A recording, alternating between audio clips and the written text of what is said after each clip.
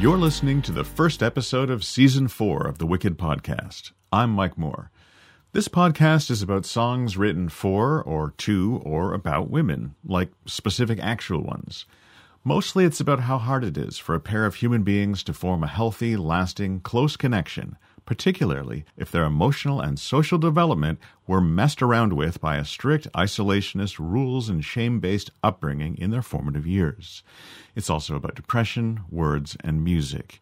Each episode is me pontificating and ruminating around a song from my album Spurned, which is an old word that means rebuffed, turned away, and rejected. You can listen to the songs on this album like one watches a video of a car accident over and over in slow motion, because it was more than a little like that.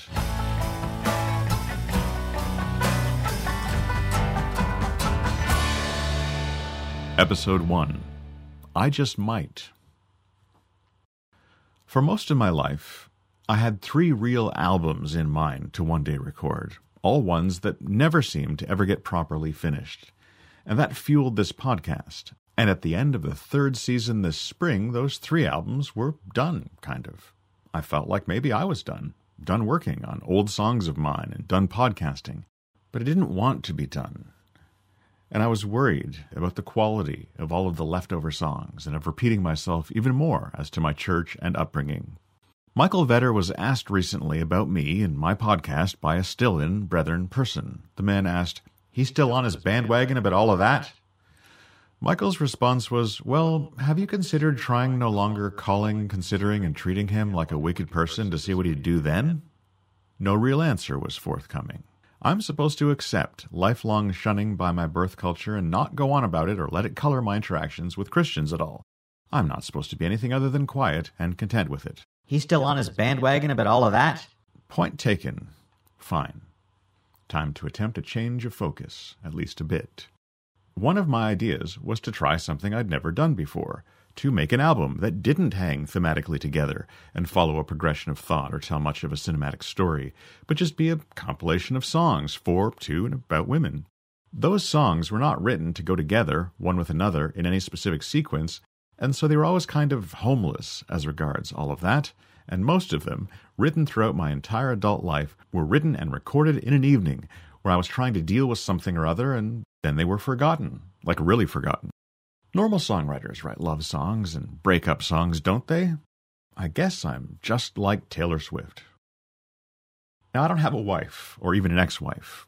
I have women who said no when I asked them to marry me, and I have this album. And I don't have kids. I have former students, at least 3 of whom have committed murder so far, one of whom his own grandmother. And I have these songs, none of which went on to be rich and famous, nor resulted in anyone's death, to the best of my knowledge. Michael Vetter, even as an elementary school student, already had his heart set on growing up in our church, getting married, and raising a family in it, and even becoming a laboring brother, which is what we called our traveling preachers. I was in 1st grade, Mrs. Robbins' class. First week of school, we get these papers on our desks that says, "What do you want to be when you grow up?" No, in the style of the papers that were from that time, it said, "When I grow up, I want to be," and then there was a blank. And I looked at the paper, and my first thought was, I want to be a laboring brother. And then my second thought was, nobody is going to understand it if I put down laboring brother. And even if I explain it, they're not going to understand it. At that point, I had that much understanding of how much the meeting did not fit in with the rest of the world, and how they were never going to understand it. And so I put down artist, because that was my second choice. I love the idea of the guy with the beret and the brush standing back from his palette and like daubing on it and going, voila! There's a magic to making art. Of course, you're not allowed to use the word magic in the Brethren circles, but it's that excitement.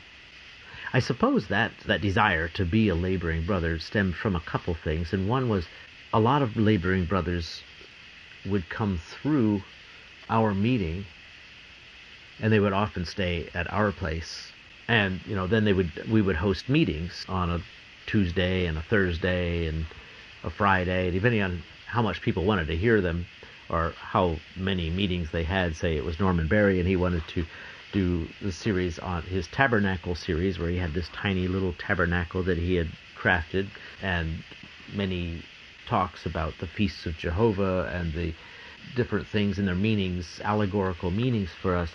And it wasn't those meetings themselves that got me excited, but it was the way that the people came together and had this desire for something good to happen and to hear something good. And it was that expectation that you would have. Then the second thing is that the laboring brother among the brethren was pretty much the pinnacle of what you could become. And it met all of the requirements for being holy, serving other people, always being immersed in the Word of God, having a care for other people.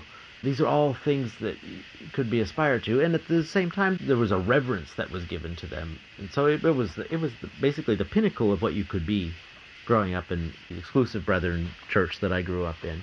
My father was raised in a different branch of the Brethren called the KLCs. At least that's what us Tunbridge Wells Brethren called them.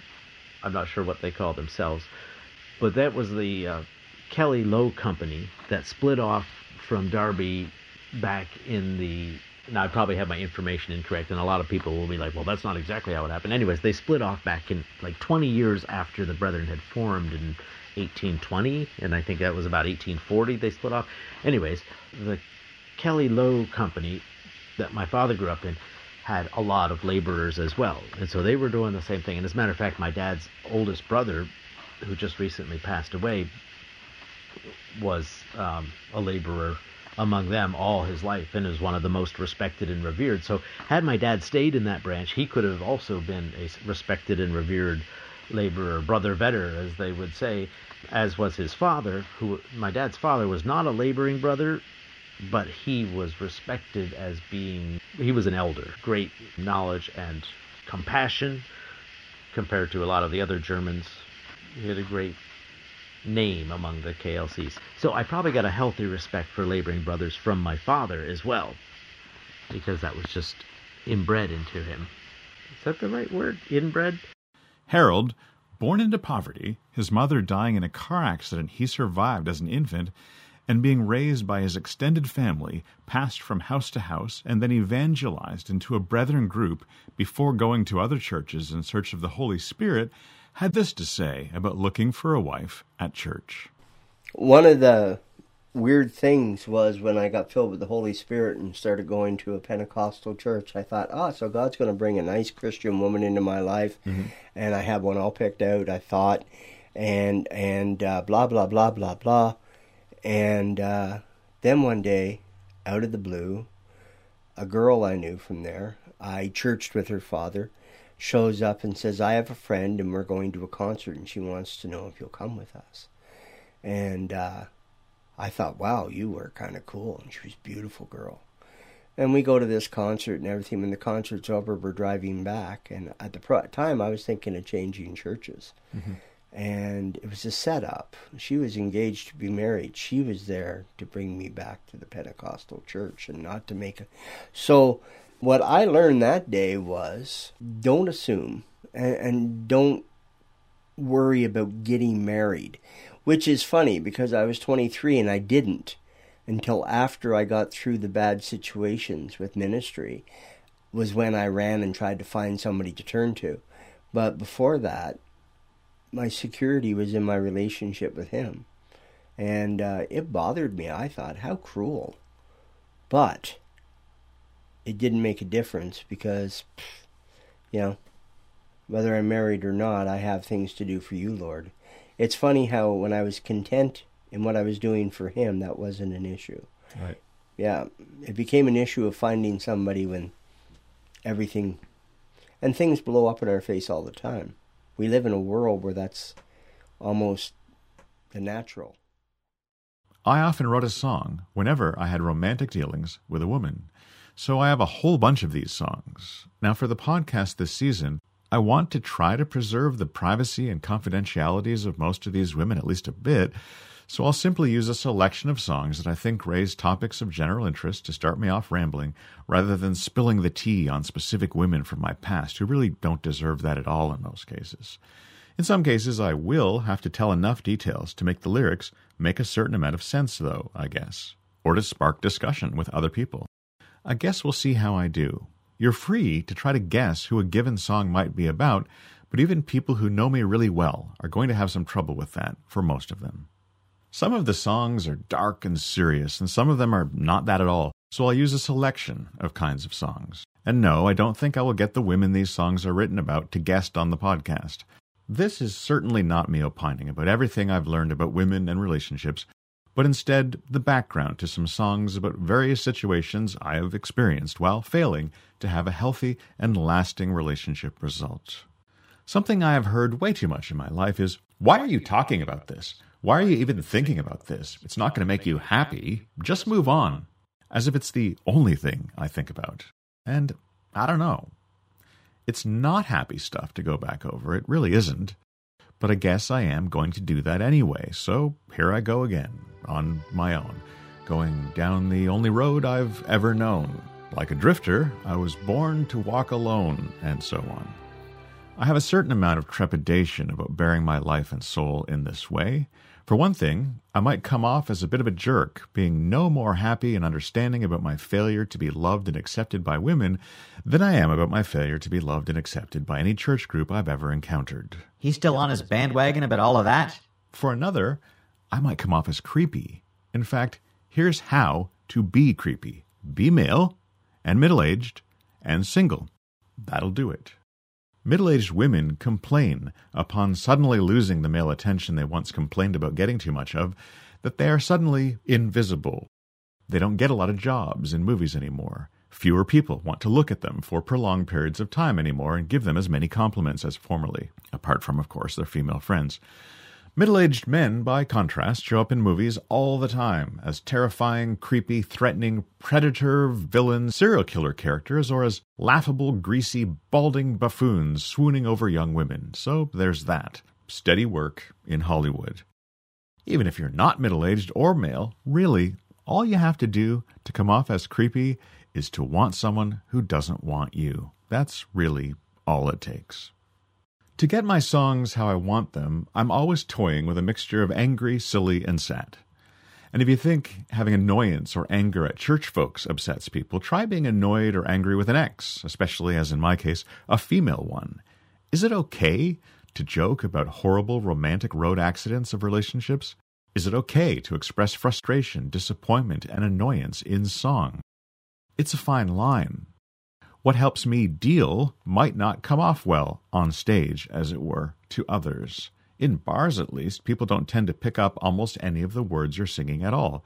This is a podcast. But yeah, like I said, like a drifter, I was born to walk alone, and so on. And I'll talk about that a bit.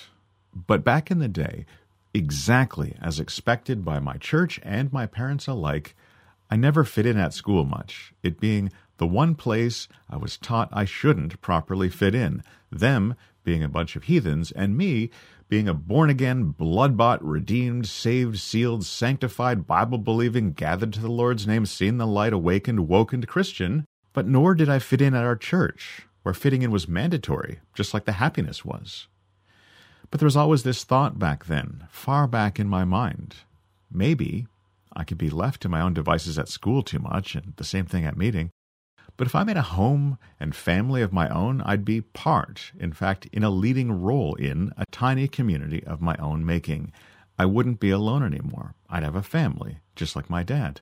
I wouldn't have to worry anymore that I'd live out the rest of my days alone in the woods paying bills. I'd have a wife and a family. I might get to touch a real live boob and everything.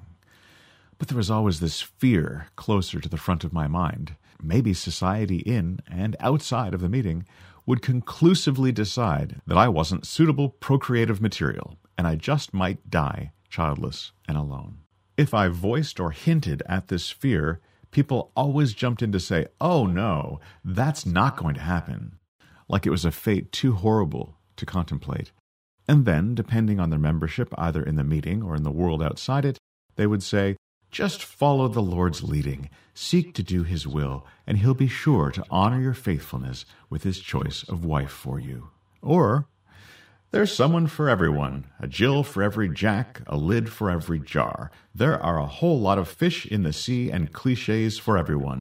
You just haven't met the right girl yet. You just wait for the right one to come along because she will." Have you considered changing your gender identity or sexual orientation at all?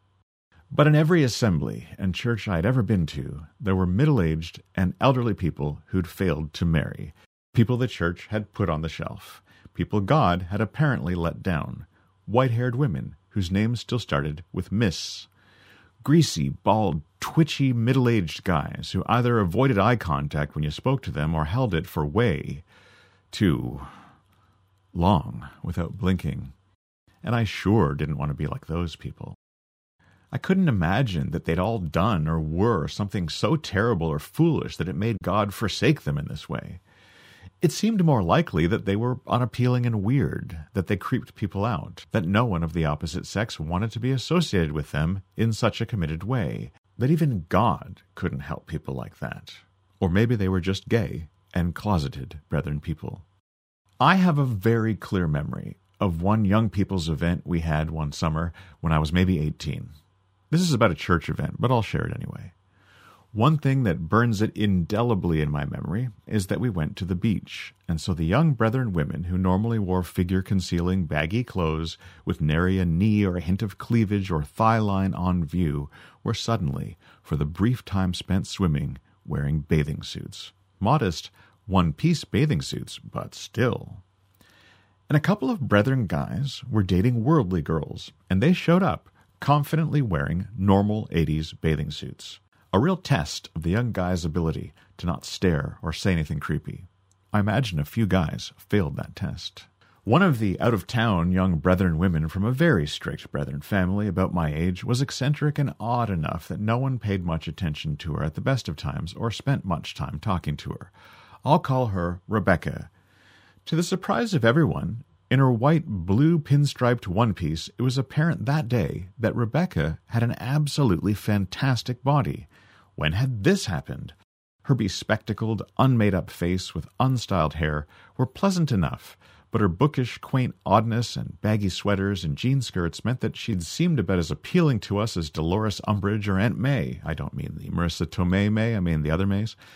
Also, Rebecca gave the strong impression that what might charitably have been seen as eccentricity had the very real potential to develop, given time, into something very clinical. And there was a whole lot of that going around among the gathered saints. Not many great, not many mighty, not many sane. But that hour on the beach was eye-opening for everyone. So, like the rest, obviously, I spoke to Rebecca only enough to be polite, tried not to stare, and generally awkwardly avoided being anywhere near her so that I wouldn't. But there was a guy there, a single young person who was somewhere between 35 and 40. I'll call him Tim. The real names are, of course, all Bible names too, but of different characters. In the meeting, if you hadn't married, socially you hadn't moved on from the adolescent phase of your life yet. You were a young person still. It was like the whole Christian group worldwide was waiting until you did marry. I guess we were all waiting for Tim. But nobody much wanted to talk to Tim there on the hot sand either. Tim was middle-aged, male and single, so we teens and young 20s all thought he was both ridiculous and incredibly creepy, as one does. Ew! Well, Tim was clearly powerfully drawn to Rebecca, and laughed and talked with and positively fawned over her instead of giving her a wide berth like the rest of us were doing. She was likely lonely and bored, and here she was, getting all of this attention from a pasty white, greasy-looking, middle-aged, bald, bespectacled, twitchy guy with dark patches of back hair and a nervous giggle. Alone, as usual, I tried not to stare at Phil and Simon's worldly girlfriends, who were wearing quite modest but technically bikinis, and also at Sarah, who was wearing a vivid yellow one-piece that burned itself forever into my memories along with all of the bad things at meeting. And I tried not to stare at the prolonged, awkward conversation going on between Rebecca and Tim. And then and there, bare feet in the hot sand, I prayed a fervent prayer to my God, saying, Lord, I will always seek to do thy will for my life, but please don't ask me to live that life like Tim. Don't ask me to go on to be a greasy-looking guy in his late 30s, still perving on teenage girls at young people's in the 2000s, trying to meet a wife thou hast quite possibly not yet provided for me. And the Lord heard my prayer. By the time I was 23, I was forbidden attending young people's activities outright. And by 27, I was forbidden attending any brethren social events at all, including wedding receptions. Not only was I not having a brethren wedding of my own, I wasn't even attending them. And since then, as the decades have rolled by, no Christian woman has admitted a familiarity with or interest in me without the community warning her off. He's still on his bandwagon about all of that? The local Christian community in the various churches is peppered with formerly Plymouth Brethren folk to spread the word as well. And in my experience, women have generally listened to the community unless they're actually looking for someone dangerous, in which case they quickly realize I'm just not nearly dangerous enough to be interesting, and then they move on to the broad selection on offer of Christian narcissists, addicts, and sociopaths. As for Tim and Rebecca, Sarah, Phil and Simon, and Phil and Simon's girlfriends, they all got very fat and got married to crazy people soon enough, but not to anyone who was on the beach with them that day. So it goes. Now, obviously, I wanted to get a job teaching high school. I wanted to have a church that challenged and enriched and valued my growth as someone who thinks real thoughts about life, the universe, and everything, even about the Bible. And I wanted a wife and maybe kids. I guess 1 out of 3 ain't bad. And though I do think that I was just another person who got run over by church politics, I don't see myself as a victim where dating has been concerned. Things haven't turned out well, but I actually think they could have turned out a lot worse. I don't, for example, have an ex-wife or 2 collecting alimony each month and not letting me see kids who don't want to talk to me, so there's that. This is better. I have a number of female friends who think I'm pretty okay in my odd way, and I have a niece and I have a nephew, and I find all of that a comfort. I guess the story I hope the songs present is that I haven't been a monk my whole life. I have had a life, and it's had happy and sad parts. I did have an honest run at trying to connect to women romantically and find a long-term mate. I really did, but like many people, it didn't really work out.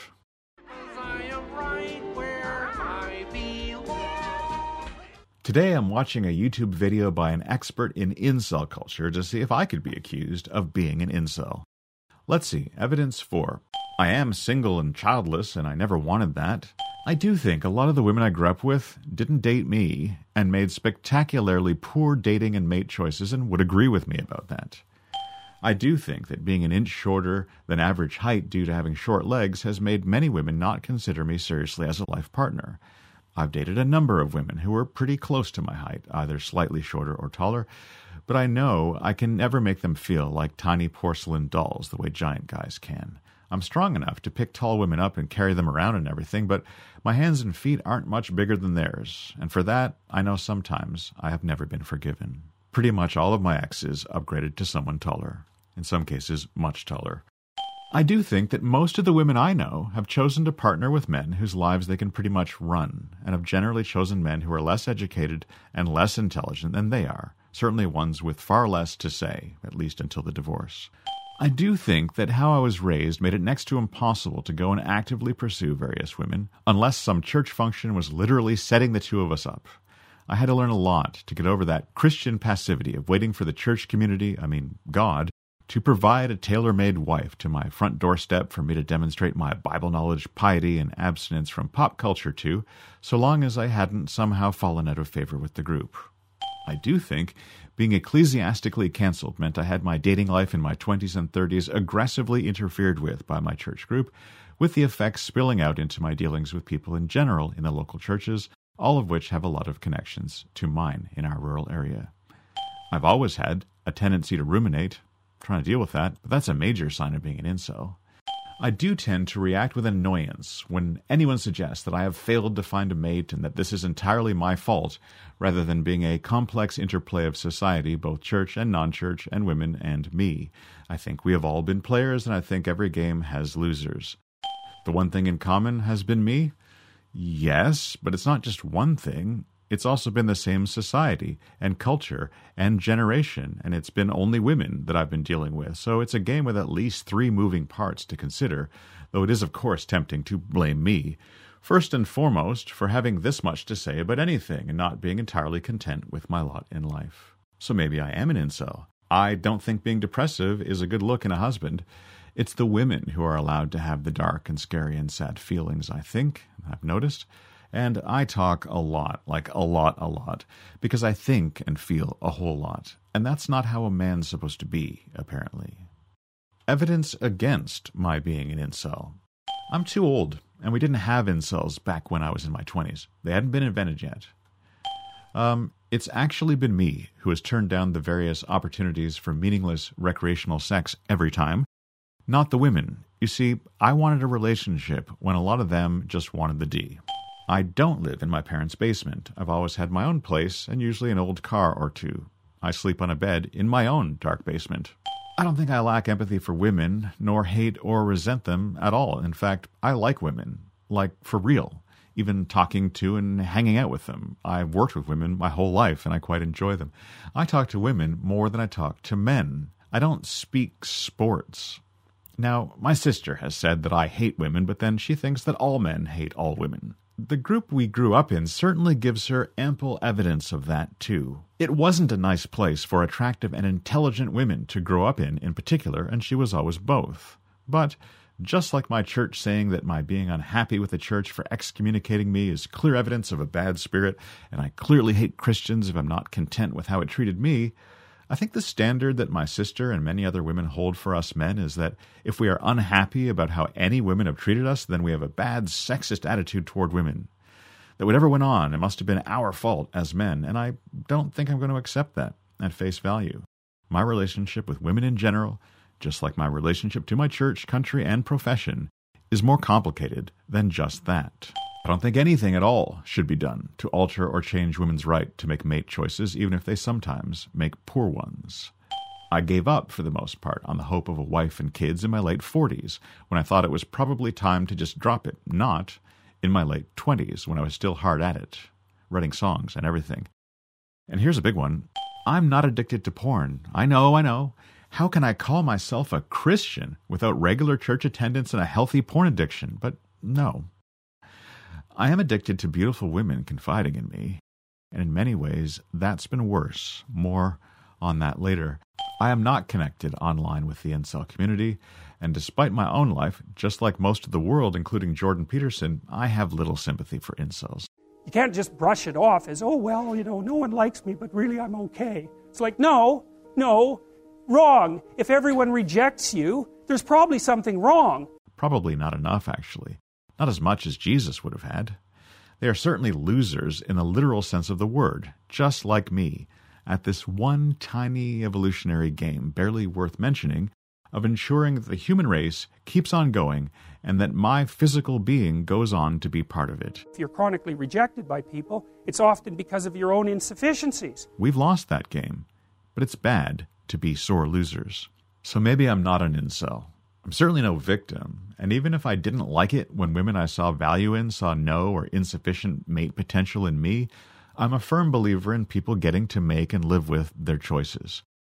I don't see sex as a commodity, a wealth we need to put Karl Marx on the job of redistributing. I don't think women need their minds changed about who to marry, and I remember how stupid and childish, impulsive, contradictory, and irrational we all were in our 20s and early 30s. And that's when a lot of this relationship stuff really went down. It was us doing it, and we were idiots.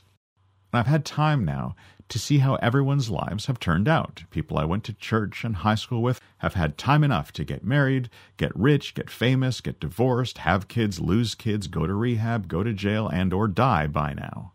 I've lived to see women choose someone rather than earnest, hopeful me, and end up probably happier than they ever would have been with me. I've lived to see women make very bad mate choices, while not seriously considering hopeful, earnest me, and I've seen that doing that has made them more miserable and has messed up their lives long-term far more than any mere female rejection ever did mine, much more permanently, and I feel horrible for them. Because a really bad marriage? Or no marriage? I made my mind up about that when I was 17 years old, told God and everything. and I stand by it. If it wasn't going to be a good relationship that worked, I didn't want to go down that road at all, and I haven't. Because sometimes nothing is just better than something horrible. Sometimes it's the only sensible choice to make. It's really, really quiet here today, and absolutely nothing at all is going to happen unless I get off the futon and do something. And that can be lonely, empty, and depressing. It can feel like it's my fault. Some people will say that it is absolutely my fault. There are people on the internet this very moment trying to sell me protein supplements, subscriptions to dating sites, hair loss and erectile dysfunction treatments, self-improvement programs, ministry offerings, and the value of doing more push-ups. But I know there are people who would give their right kidney to be able to say what I just did, about it being quiet here, about nothing happening unless I decide to make it happen when I feel like it, as breathing the same air alone with a whole bunch of trees, a profane little squirrel, and a family of deer. Anson, who grew up in Detroit, can relate to the fear of ending up single and alone. That has definitely been a fear of mine, as a young person. I was raised in a semi-religious home. My dad went to church pretty regularly.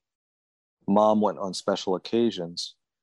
And by the time I was in middle school, I'll say I had a rather robust faith. So, around that time or shortly thereafter, I really began to think about, what it would be like to have a Christian family, be a husband and a dad. I'd always wanted that, but I began to think about it more in the Christian context. I mean, I don't know, adolescence is pretty fast. I mean, by the time, you kind of hit high school and college, and I was worried that I wouldn't, find the right person. I thought I did find the right person a couple of times. I was sure of it. You couldn't have convinced me otherwise. And on her end, she either, I'm thinking of a handful of relationships. She either was uncertain that I was the one, or maybe she had been sure, but then changed her mind, and so that would kind of send me into this feelings of despair or disarray, like, oh no, maybe I guess she wasn't the right person, or I know she is, God, could you show her, that sort of thing. So I can definitely relate to it. And now at 47 and as a divorced person, I married at, I think I was 34, I was married for several years and then had a lengthy separation, which ultimately culminated in divorce, which was finalized, I think, in March of last year. So I've dated some. I had one serious relationship since then. But, now I'm a single dad with lots of work. I work a tremendous amount, often working on weekends, often working well into the night. And I live in a small community, small rural community. So, yeah, I mean, that initial fear that I had of being alone has become very, very real again, and in very concrete or specific ways. Back then, I sure was worried I'd end up single and alone, preoccupied. I had a premonition about it. And people would tell us young people that we'd never suffer that fate, the fate of Tim, the fate of being out of time, of being left single, despite praying earnestly and turning down all of the casual sex opportunities that would be presenting themselves to us throughout our lives.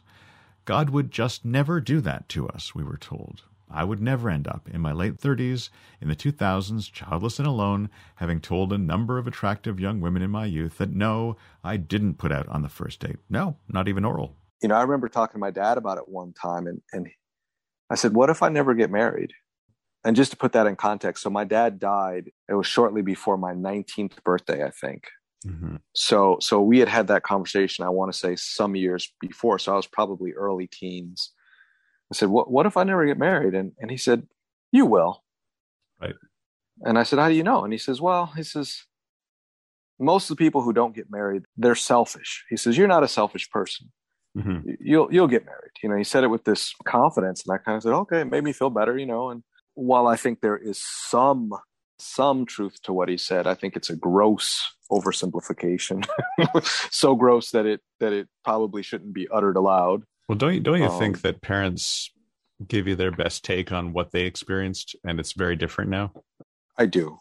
But still, People would tell us this nonsense with unthinking confidence. Their God would provide all our needs, even a wife. Anything else would be crueler than was in his nature. They couldn't believe in a God who'd do something like that. And when they confidently asserted to me or someone around, "Oh, you won't end up alone," inside or out loud, depending on social setting, I would quietly say to myself, "I just might." Because that was true, and I knew it. This song is about literally dying and not leaving children behind, but in a broader sense, I think there's also the idea of what we leave behind us generally. I find it an interesting thought experiment to imagine some science fiction movie scenario in which someone kills the internet next month, just deletes the whole thing, and you can't rebuild it. After that, what material mark of your having lived your life would remain in the world as the years rolled by? Kids with your name? Quilts, paintings, books, LP records, photo albums, sheds, and organizations that you helped make or contributed to? Adults teaching their kids things you taught them? Podcasts and Facebook discussions just wouldn't be around anymore. Anson was dazzling the only other single person at a wedding recently, the two having been, of course, seated together as a pair of singletons. He was explaining to her, she's white, what it means to be African American, he's black, as compared to, say, Caribbean or West African.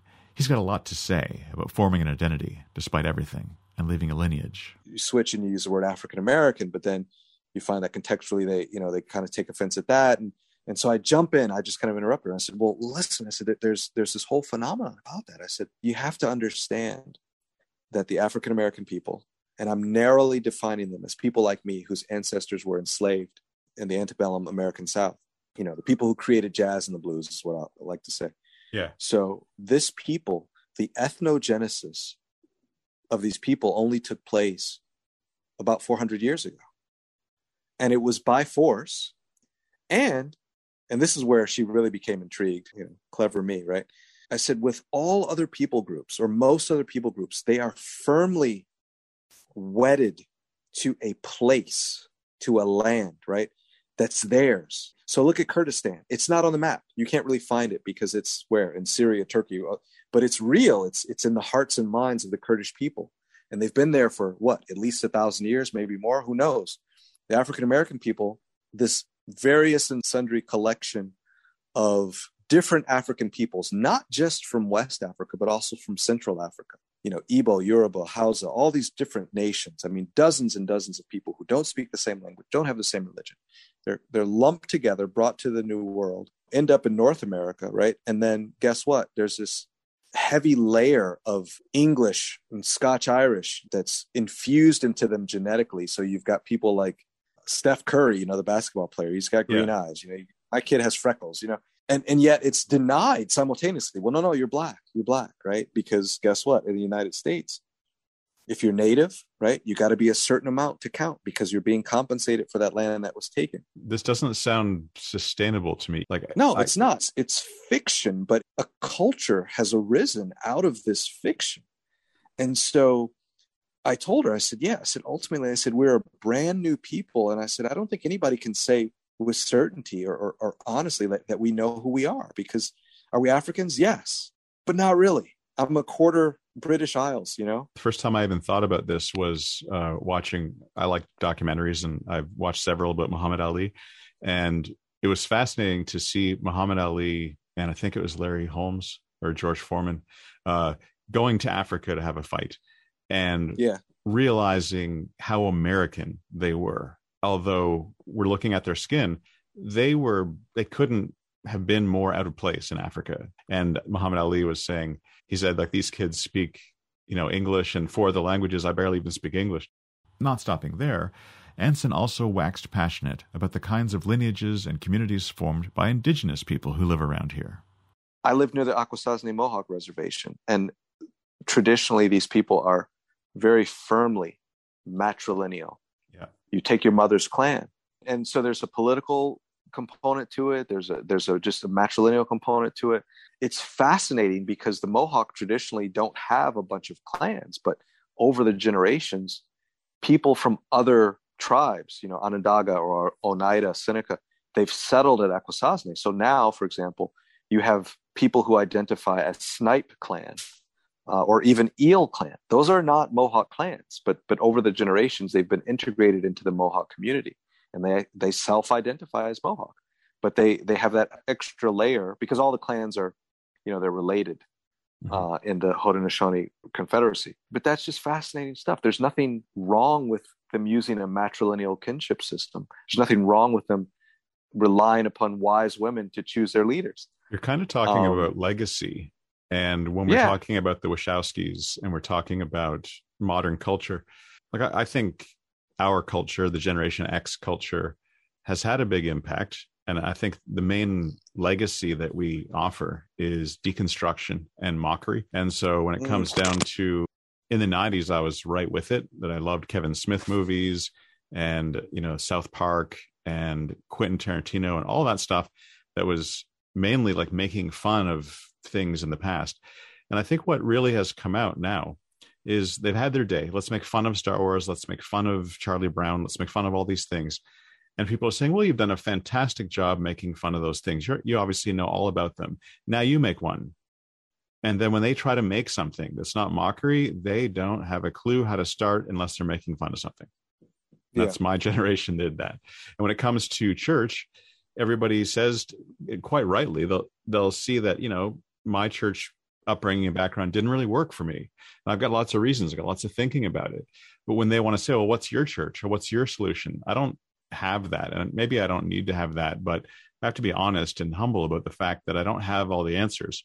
I think that if there's anything our generation really has a problem is there's no real respect for the past. Not enough anyway. Now, I'm not saying that knowing a whole lot of things is why Anson is divorced and single now, and why it took him a while to get married to begin with, but in my own experience, women don't like men who know a lot of things about stuff. We're not supposed to worry our pretty little heads with that, or risk boring anyone. I discovered a few years ago this whole other set of Rhodeses that are related to us in Indianapolis, and there are many of them, with the name Rhodes. Interesting. And they're distantly related, but they are related, not to mention the Marvel Comics character. Yeah, he's my cousin. And they especially don't like, I have found, men who are articulate and good at remaining rational and making coherent points one after the other. Men who excel at debate and stating their position. And Anson is, remember, a lawyer. And he's 5'6". I reached out to Susan Isaacs upon reading her excellent book, Angry Conversations with God, years ago, and we're still connected on social media. Susan agreed to weigh in for this podcast, which was very cool of her. I was talking about facing squarely the human possibility of not ending up with a lasting marriage. Susan's book was about facing up to that exact same reality, but she kind of cheated by getting married at the very end. Susan also had intended on becoming a successful actress back in the day. She got a part on an episode or two of Family Ties as one of Mallory Keaton's high school friends. If you decide to do this, be sure to get some birth control. Well, Rick said he'd take care of that. You can't rely on the guy, Mallory. He's not the one who's going to get pregnant. I don't know. Isn't it kind of unromantic to plan the whole thing? It's also unromantic to be 16 and pregnant. She got cut out of Planes, Trains, and Automobiles as John Candy's wife, though she got to act with him, and he still holds Susan's photograph in the final cut of the film. And Susan had tiny scenes on such shows as Fresh Prince of Bel-Air. You. Me? You a comic? I don't know you. Oh, yeah, I'm known all over this town. I'm Shecky. Shecky Shabazz. You're funny, Shecky. Oh, no, I'm sorry. I'm not here for the audition. You don't have to. What I saw was good enough. You're in the showcase. You're on at 8:15. Seinfeld. Judy, hi. Listen, have you seen you the have guy... got some nerve, Elaine. I told you about that baby in confidence. Oh, I didn't tell anyone. Well, your friends certainly seem to know all about it. My name is Earl. It was ladies' night at the Crab Shack, which meant me and Randy were using some of our best moves. Hi, I'm Randy. Are you drunk enough to go home with me? Yep. And Parks and Recreation. So, So, 3 bedrooms, 2 baths, nice big backyard. But no trampoline room, correct? Correct. Like all houses in the world, there's no trampoline room. Susan's really good at goofy faces, so she's in an enormous number of commercials making goofy faces about laundry detergent and things like that. Having faced the possibility that she might never marry, she made peace with being single, wrote a book, and got married in midlife. But she also decided at that point to stop trying so hard to make the dream of a successful acting career come true at any cost. Yeah, you just have to, I think because so much of your life gets focused on that thing. I think about like all the energy. When I did get married, there was something in me that unwound because I had spent so much time thinking about it. Mm-hmm. And I've now been 4 years full time at the college where I love teaching, but so much of my energy was focused on what's going to happen at this. Da, da, da, da. Think about the amount of time and energy and space in your head that you give it. I had to let go of my acting career and kiss that goodbye. I still get occasionally things here or there, but once I let go of that, that's probably better because it's like I didn't have the successful acting career that all along I had so many well-known people saying it's going to happen for you, it's going to happen for you. And, I had to let that go. And once I decided, you know what, I'm going to have the courage to close that door and say no, so much fell off of me. And I thought, okay, so that's not here. What am I going to do with the rest of my life? Mm-hmm. I'm teaching and I'm writing and I'm having a lot of really great opportunities to do things. And I think there's that thing is like, okay, rather than continue to think about this, what are all the things I no longer have to do because I'm no longer going to try to get that? There's a huge amount of freedom that comes from that. Huge amount of freedom. I think I was putting off buying a house. I don't have tons of money being a teacher, but I was renting throughout my 40s. I was renting. And I kept on seeing buying a house as adult responsibility. And I wanted to make sure, if I was going to marry somebody, where would we live and this kind of thing. I used to know a guy, and right early upon meeting me, he said, "You don't have a working kit, man." And I realized that you need one of those. And I was raised without one. And the Christian upbringing did not help it. And I think that pretty much almost every time anything cool I've done in my life, it's because at some point you went, you know what, there's all this reason not to, and everyone's, but just it. And you just do it. And if it doesn't work out, you're not that surprised. And if it does, then everybody's surprised. No, exactly. We live in fear of all these contingencies. And you just take it. I'm tired of that. Yeah. I did this huge job for Universal Studios. It was triple pay. They owed me $30,000 and it took a year for me to get paid because a third-party payroll company was refusing to pay. And my agent and the guild was like, we're working with them. But like a year later, the director called me. He's like, hey, how are you doing? I'm like, well, I haven't gotten paid. And he was like, what? He called the production company. The production company called the third-party payroll, and I finally got my money. But that was it for me. I'm like, you know what? The other thing is like, I remember one person talking about Hollywood, describing Hollywood as like a bad boyfriend. Because like they abuse you and, just when you're ready to leave, they come back and say, oh, you're great. And there's certain things that are like when you realize, are you being, this thing is holding you hostage like a bad boyfriend or a bad girlfriend. Break up with it.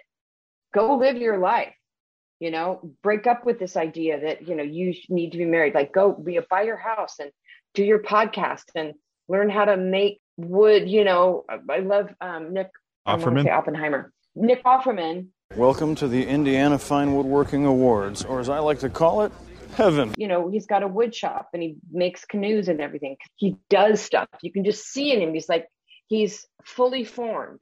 Yeah. Because he found something else. I remember for a while there, a lot of people were really getting into knitting, even guys like on movie sets, because it's something you could do. Yeah. But, so you have something to do, So everyone needs a working. Carol got married young in the meeting to a hot meeting guy with a brain and a creative heart and stayed married to him. You didn't get married at 25, I don't think, did you? No, I actually got married at 21. So I got married probably sooner than some people. Tell the listeners about that then. because you weren't that sure you wanted it, and yet you did it. And don't you have like a sort of a family history for generations of getting married really young and having tons of kids? And like, I mean, how many cousins do you, Carol Isley, have? I can't really think of anybody in my immediate family that didn't get married. Come from a big family. Between first cousins and their children, it's well over 100 cousins. And most of them they actually do get married young, or it's expected that they get married and have children. And many of them do so, and they're pretty happy about it, from what I know. I'm surprised, as young as I did.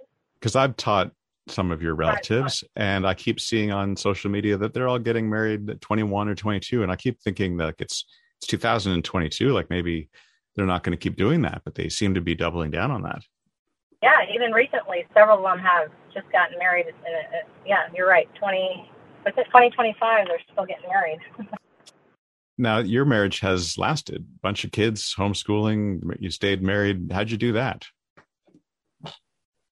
Yeah, we're 18 years this year. We have 4 kids. Homeschooling, lots of moves. A good marriage is something I always wanted. I always have wanted to have a marriage that lasted and was actually a healthy, strong marriage. I think that's what I really have focused on that largely. It's very possible Carol doesn't know why she was so sought after in the meeting and found a thinking guy so quickly and managed to marry him and keep him around. Well, maybe there's a formula. First of all, be beautiful when there are very few women left in the meeting, besides the guy's sisters and cousins, of course. And when talking to a guy who fancies himself a thinker, repeatedly ask him something along the lines of, "What do you think about that? Why do you think she did that? So what do you make of that? What do you think?" This playing straight man to his thinking, rather than trying to shut him up and make him think less and talk about his thoughts not at all, certainly warms a thinking man right down to the very cockles of his heart and even down to the subcockal region. We really were supposed to get married young and have kids, in Carol's group and mine, or we'd be viewed as failures and people messing around instead of getting down to it. And we were told that God definitely, positively, absolutely would provide someone for us to do that with. Well, I definitely heard people say that, and that was a big goal. For me, I would question if that was sort of the whole point of getting older. I didn't want to only do that. There was no way that people really entertained the idea that God would want you to be alone. He was a good God. He had a plan for you. He had, somebody lined out for you. If you trusted him, if you, listened to him and, stayed close to him, that, you could almost count on that happening. And when it didn't, there really wasn't an explanation that they would give you for that. There's probably some people like that in every assembly, right? Yes. How do we explain that? And then it got turned around on you. It was kind of a problem with you. Right. It was something, you weren't doing enough of, or, you didn't have enough faith, or you weren't allowing God to work in your life and in your heart until that happened. There was always this, well, maybe it'll happen in the future, so you can't go down the road of it never happening. Never really wasn't a mentality. I quickly found that it was going to be hard to get anyone at all to contribute to this podcast, as people are more reluctant to talk about love and romance, especially love and romance gone wrong and divorce and so on, than anything else I've ever asked anyone about. So I feel lucky I got a few real winners this season in terms of people with a unique and memorable take on it or story to tell. Did you have any friends who tried dating somebody who wasn't from the meeting, and how did it turn out? Well, they were typically pressured to not keep dating that person, and so it was a friction point right off the bat. Usually I do believe they ended up typically leaving the meeting, and so it was harder to see them staying in there than... It's pretty hard to have a relationship when your whole social circle is against it. It really is, especially the way that it's your faith, so it's a deeper type of questioning when you do so it's very easy. There's the fear of losing your family, which is tied to it. I mean, a lot of different fears than, say, you just grew up in the neighborhood and try to date the boy down the street. Mm-hmm. So you married someone who wasn't technically gathered, not technically a member, although he grew up in it, in his whole family. Did you stay gathered? I did not stay gathered. It wasn't long after that I just wrote a letter saying that I no longer wanted to still be, gathered with that one group only, that I wanted to break up with other Christians as I felt, right about. A young British woman, seeing my podcast and its connection to the Tunbridge Wells exclusive Plymouth Brethren faction, understandably mistook my group for the full-on cult Plymouth Brethren Christian Church movement headed by man of God, the voice of the Holy Spirit on earth, our man Bruce Hales, which coincidentally also happens to have a compound in the town of Tunbridge Wells. And this young woman not only wanted more information about the culty PBCC for reasons that will become clear in upcoming episodes, but she wanted to be included in my podcast. As she is British, we decided that I will be referring to her and her fella as Megan and Harry. Megan has zero religious or church background or knowledge, absolutely none, but had an illicit, forbidden relationship with a Brethren lad, and not one from a group like my own, comparatively open, healthy, and free as a bird one, a young lad from the culty one that's in the news all the time. Megan told me that she was trying to read the Bible to understand him better. She said, my thoughts so far, Genesis was pretty sick, or good, how everything was created. I liked a bit of that. Noah's Ark, I liked the bit with the dove where it flies off and then comes back. That was pretty cool. And I've always loved the story of Moses with freeing the slaves. I don't know if you've seen it. It's a movie called The Prince of Egypt. I think it's Disney, but I'm not sure. That was one of my favourite movies growing up because I just loved it.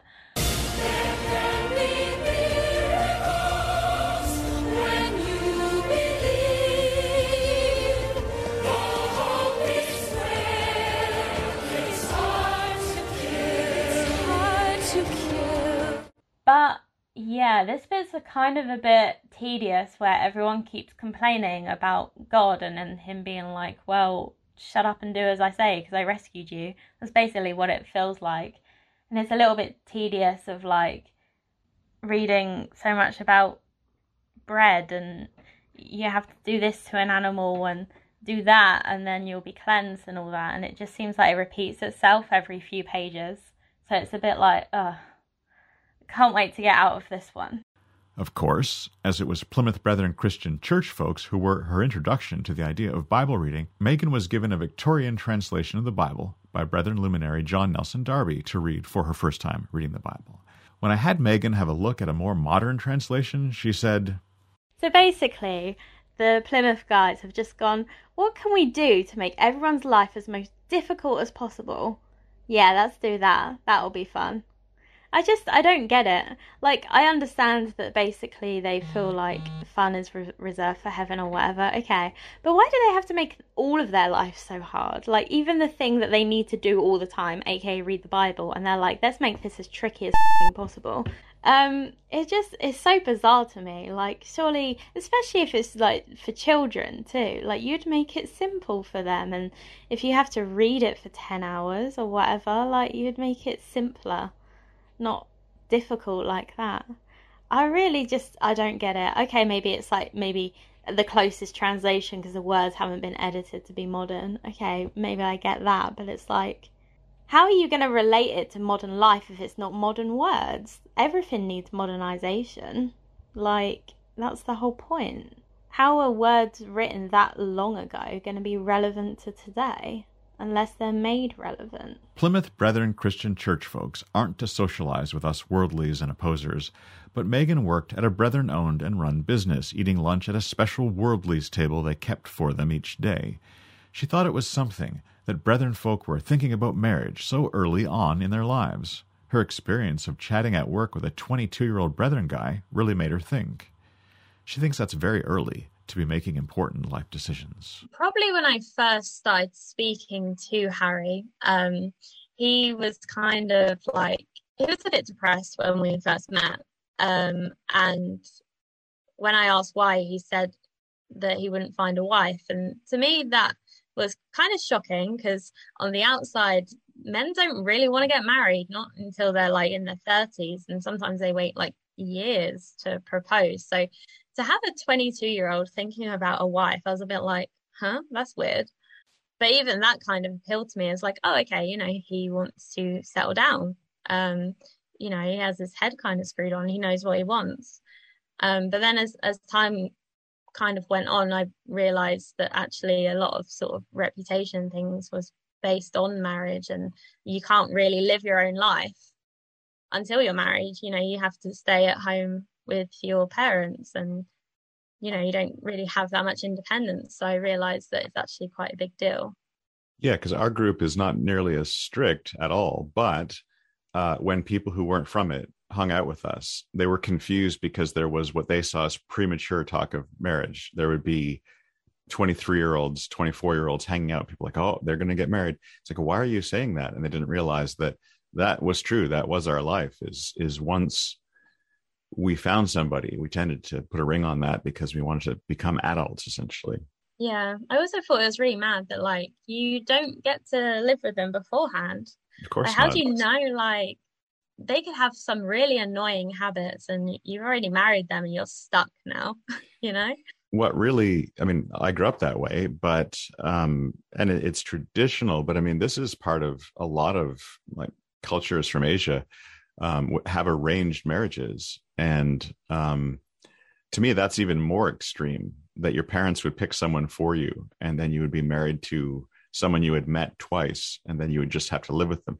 And from what they tell me, it doesn't work any better or any worse than any other system. It does have that, you know, learning the surprises, but people tell me that until you live with someone and even until you're married to someone, there's always surprises, things that you didn't know about them.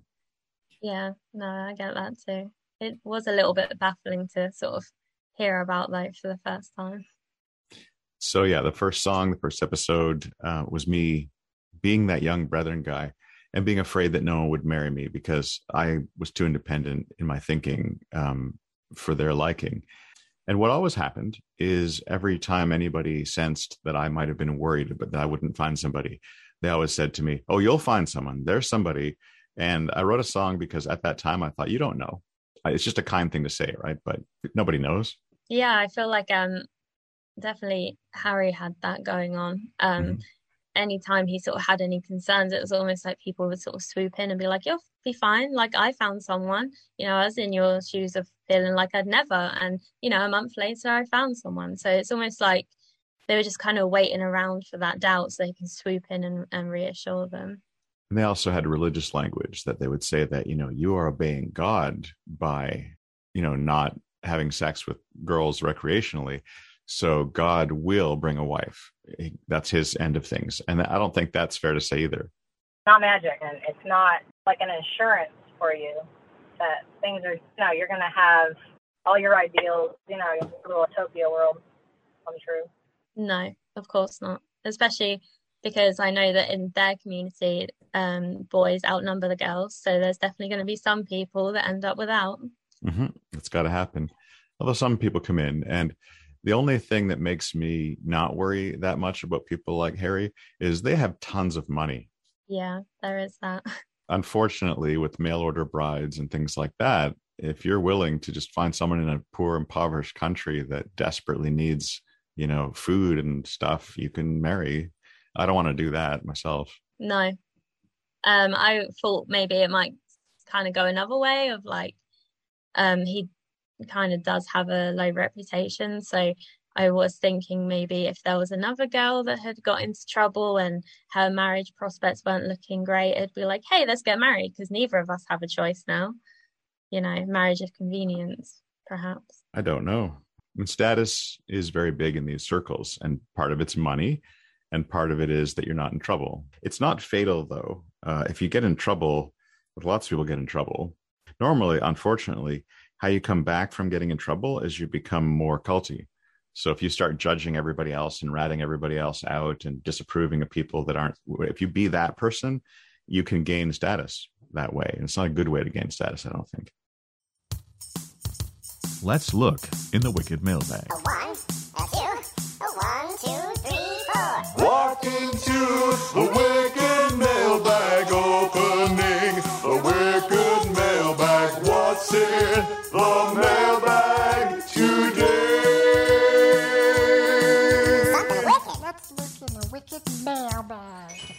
As to pressure to get married young in church circles, James writes, "The only pressure I felt was self-imposed, never from the assembly." He says he had, though, a deep-rooted fear that grew worse with each passing year of singleness. He was told the same thing I was about the guaranteed wife from the Lord, seeing he heard it a few times overtly, other times from my parents. Mostly it was one of those Christian cliches picked up subconsciously. There sure were a lot of those. James concludes, "I was almost 28 when I got married, rather late compared to my peers. I distinctly remember feeling second class when measured against those who had married at a younger age and had started families. They seemed to be treated more respectfully in our assembly. There was never overt pressure imposed to get married, but I definitely felt an increasing sense of desperation." In answer to a Facebook list of questions relating to this, Janet simply said yes to all of your questions. Despite being afraid she might end up alone, Janet did not really wish to write to me back in the day, apart from to share family problems with me, and we both of us have ended up alone. Courtney, raised in a Plymouth Brethren group much like my own, to the point of calling her church the meeting like we did, writes, "I don't remember ever thinking that there was the possibility of marrying someone outside of our meeting. It was assumed that that was the only option. I had a Christian friend in high school that I had a big crush on, but nothing ever came of it, though I remember thinking that his enthusiasm for Christ and worship was miles ahead of any that I'd seen in the meeting. I attended the Christian club during my last 2 years at college and found delight in the singing and discussions, but there was an undercurrent in my mind of judging the songs as simple and the discussions not up to par doctrinally. The assumption that I had the right to judge every non-meeting Christian as less than me was well entrenched by then, as I couldn't justify the exclusivity any other way. It was baffling to everyone except the one Pentecostal girl I knew. Brethren people sure aren't the only Christians to think the other groups have some of the important stuff all wrong. When I was learning basic guitar, one of the great mysteries that was revealed unto me by other musicians was that most pop songs follow a couple of basic chord patterns, and the ones that tugged at my heartstrings deep down seemed to mostly be the much-used D, A, B minor, G pattern.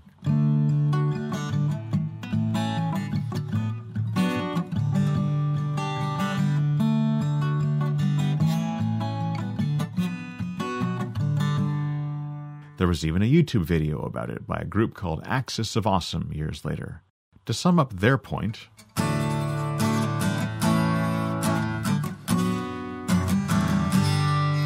when I find myself in times of trouble, Mother Mary comes to me. Just a small town girl living in a lonely world. She took the midnight train going anywhere. And can you feel the love tonight? 'Cause I can't live with or without you. I can't live with or without you. When I come around, when I come around, when I come around, take on me, take me on, be gone in a day or two.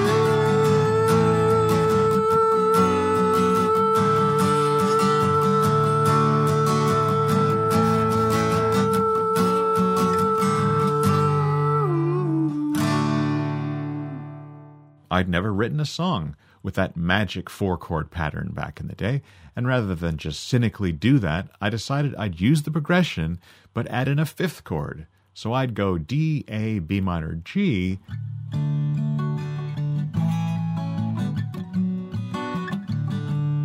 but then add in an E minor too.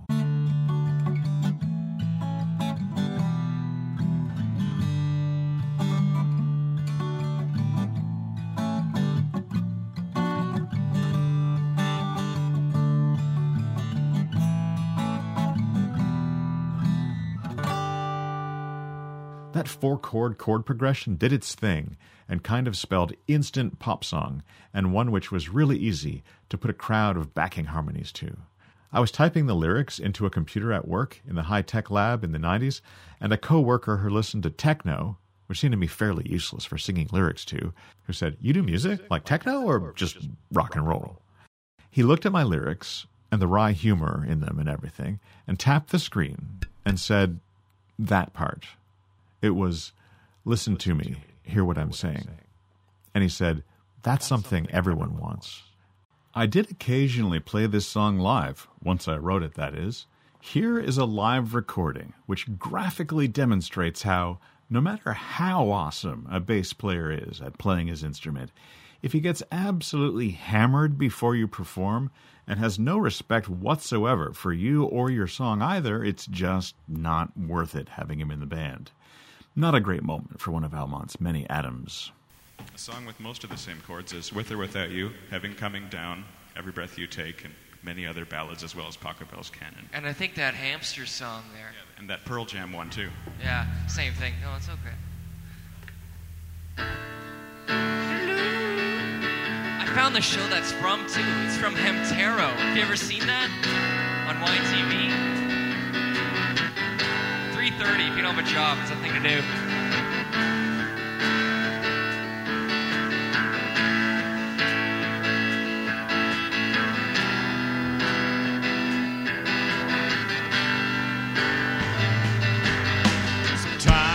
Having a look at this old song now, I have the original sound files, but recorded into a different piece of software than I use now. I had acoustic guitar.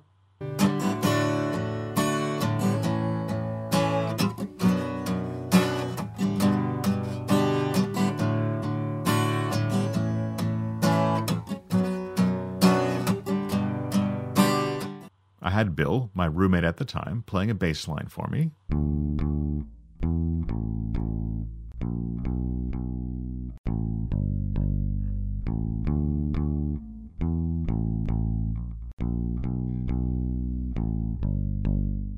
There's a cleaner electric guitar that's taking advantage of my old 70s tube amp sounding like one.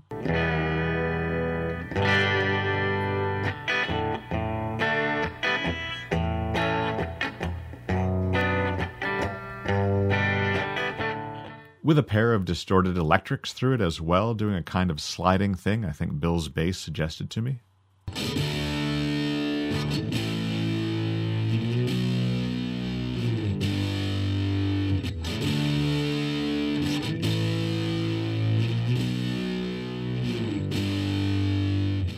And at some point back in the day, I was talking to one of Almont's many musicians named Adam. This Adam is not to be confused with the drunk bass-playing Adam. This is another Adam. This one had an open stage at the Celtic Cross pub in town, which is now the Postmaster's Pub or Il Postino or something, as the building is a heritage building that used to be the town's Victorian-era post office. Nowadays, the post office is a utilitarian little shoebox of a building. And back in the day, there was this Celtic pub in the old post office building, and Adam did his open stage there every Tuesday. I'm a deer in the headlights. I'm a fish on a hook. I'm a boat out of water. I'm a car up on blocks. When I met him, Adam told me that his name was Adam Puddington, as in a ton of pudding.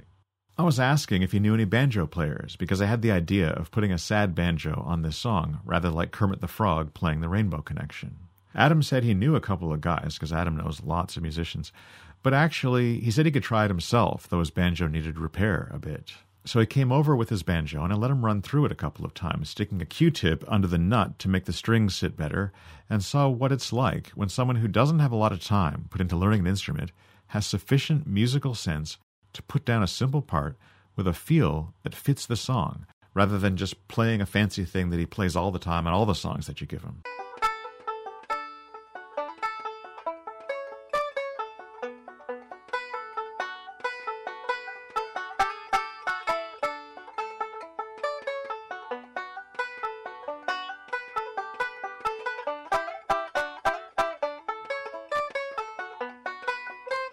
And although we used a click track, I never did get drums on this one, so I asked Evan for some now, and he emailed a few parts to me so I could edit bits.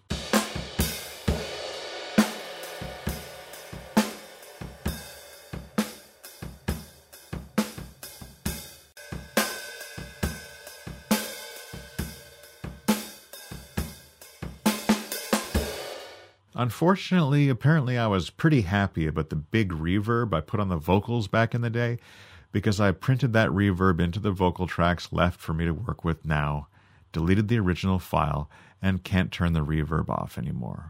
Sometimes I think I'll die when I'm still young, but that gets less likely every year I live.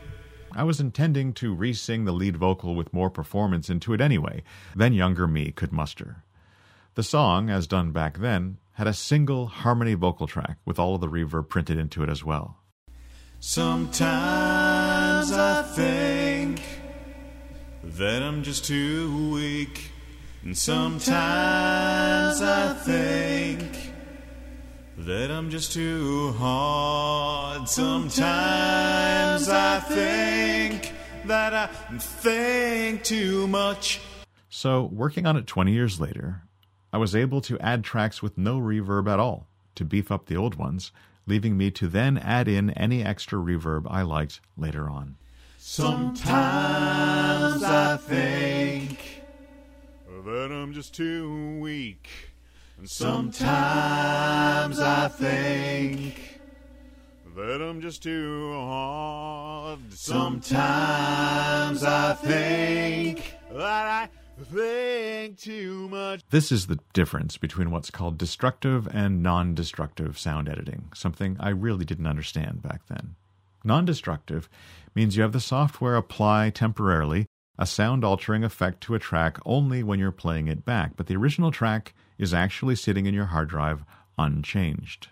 It's like putting a bald wig on the model for a futuristic space-themed photo shoot you're doing, but afterwards she takes the flesh-colored rubber thing off and her hair is the same as always. The destructive method of editing, of permanently applying your changes, your echoes, your whatever, to the recorded track and printing and saving it like that with no copy of the data the way it was before, would be like actually shaving the model's head, and then afterwards she's still actually bald, so hopefully that's what you want in the other pictures you're going to be taking. With this vocal, the recorded file is still stuck with that big reverb on it, so I fixed that up, leaving the old over-reverbed vocal stuff quietly in the background, and layered some more harmony vocals on top, filling in as usual for my sister, who doesn't like to do music anymore. I just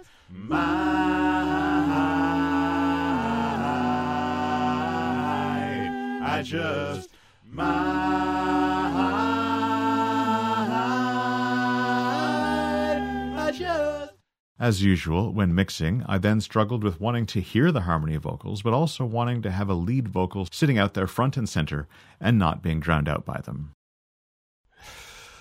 Sometimes I think I'll die when I'm still young, but that gets less likely every year I live. Sometimes I think I'll die when I'm holding all alone, and I sure wish I could say the same thing about that.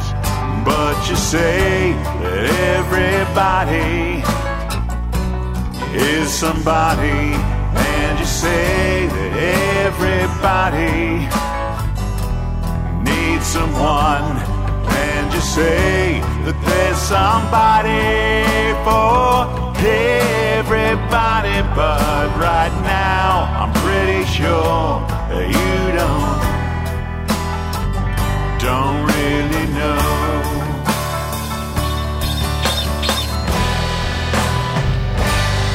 Sometimes I think that I'm just too weak.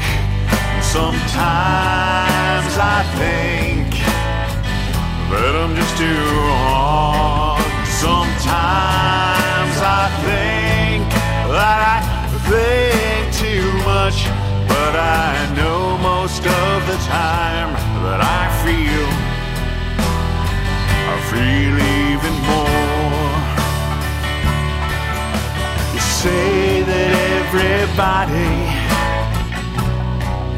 somebody and you say that everybody needs someone, and you say that there's somebody for everybody, but right now I'm pretty sure that you don't have a clue.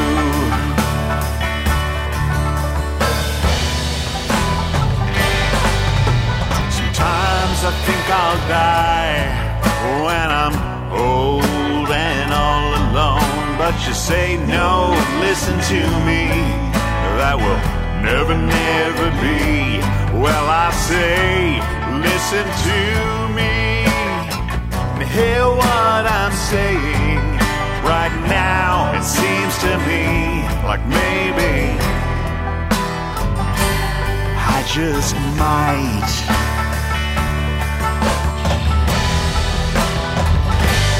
I just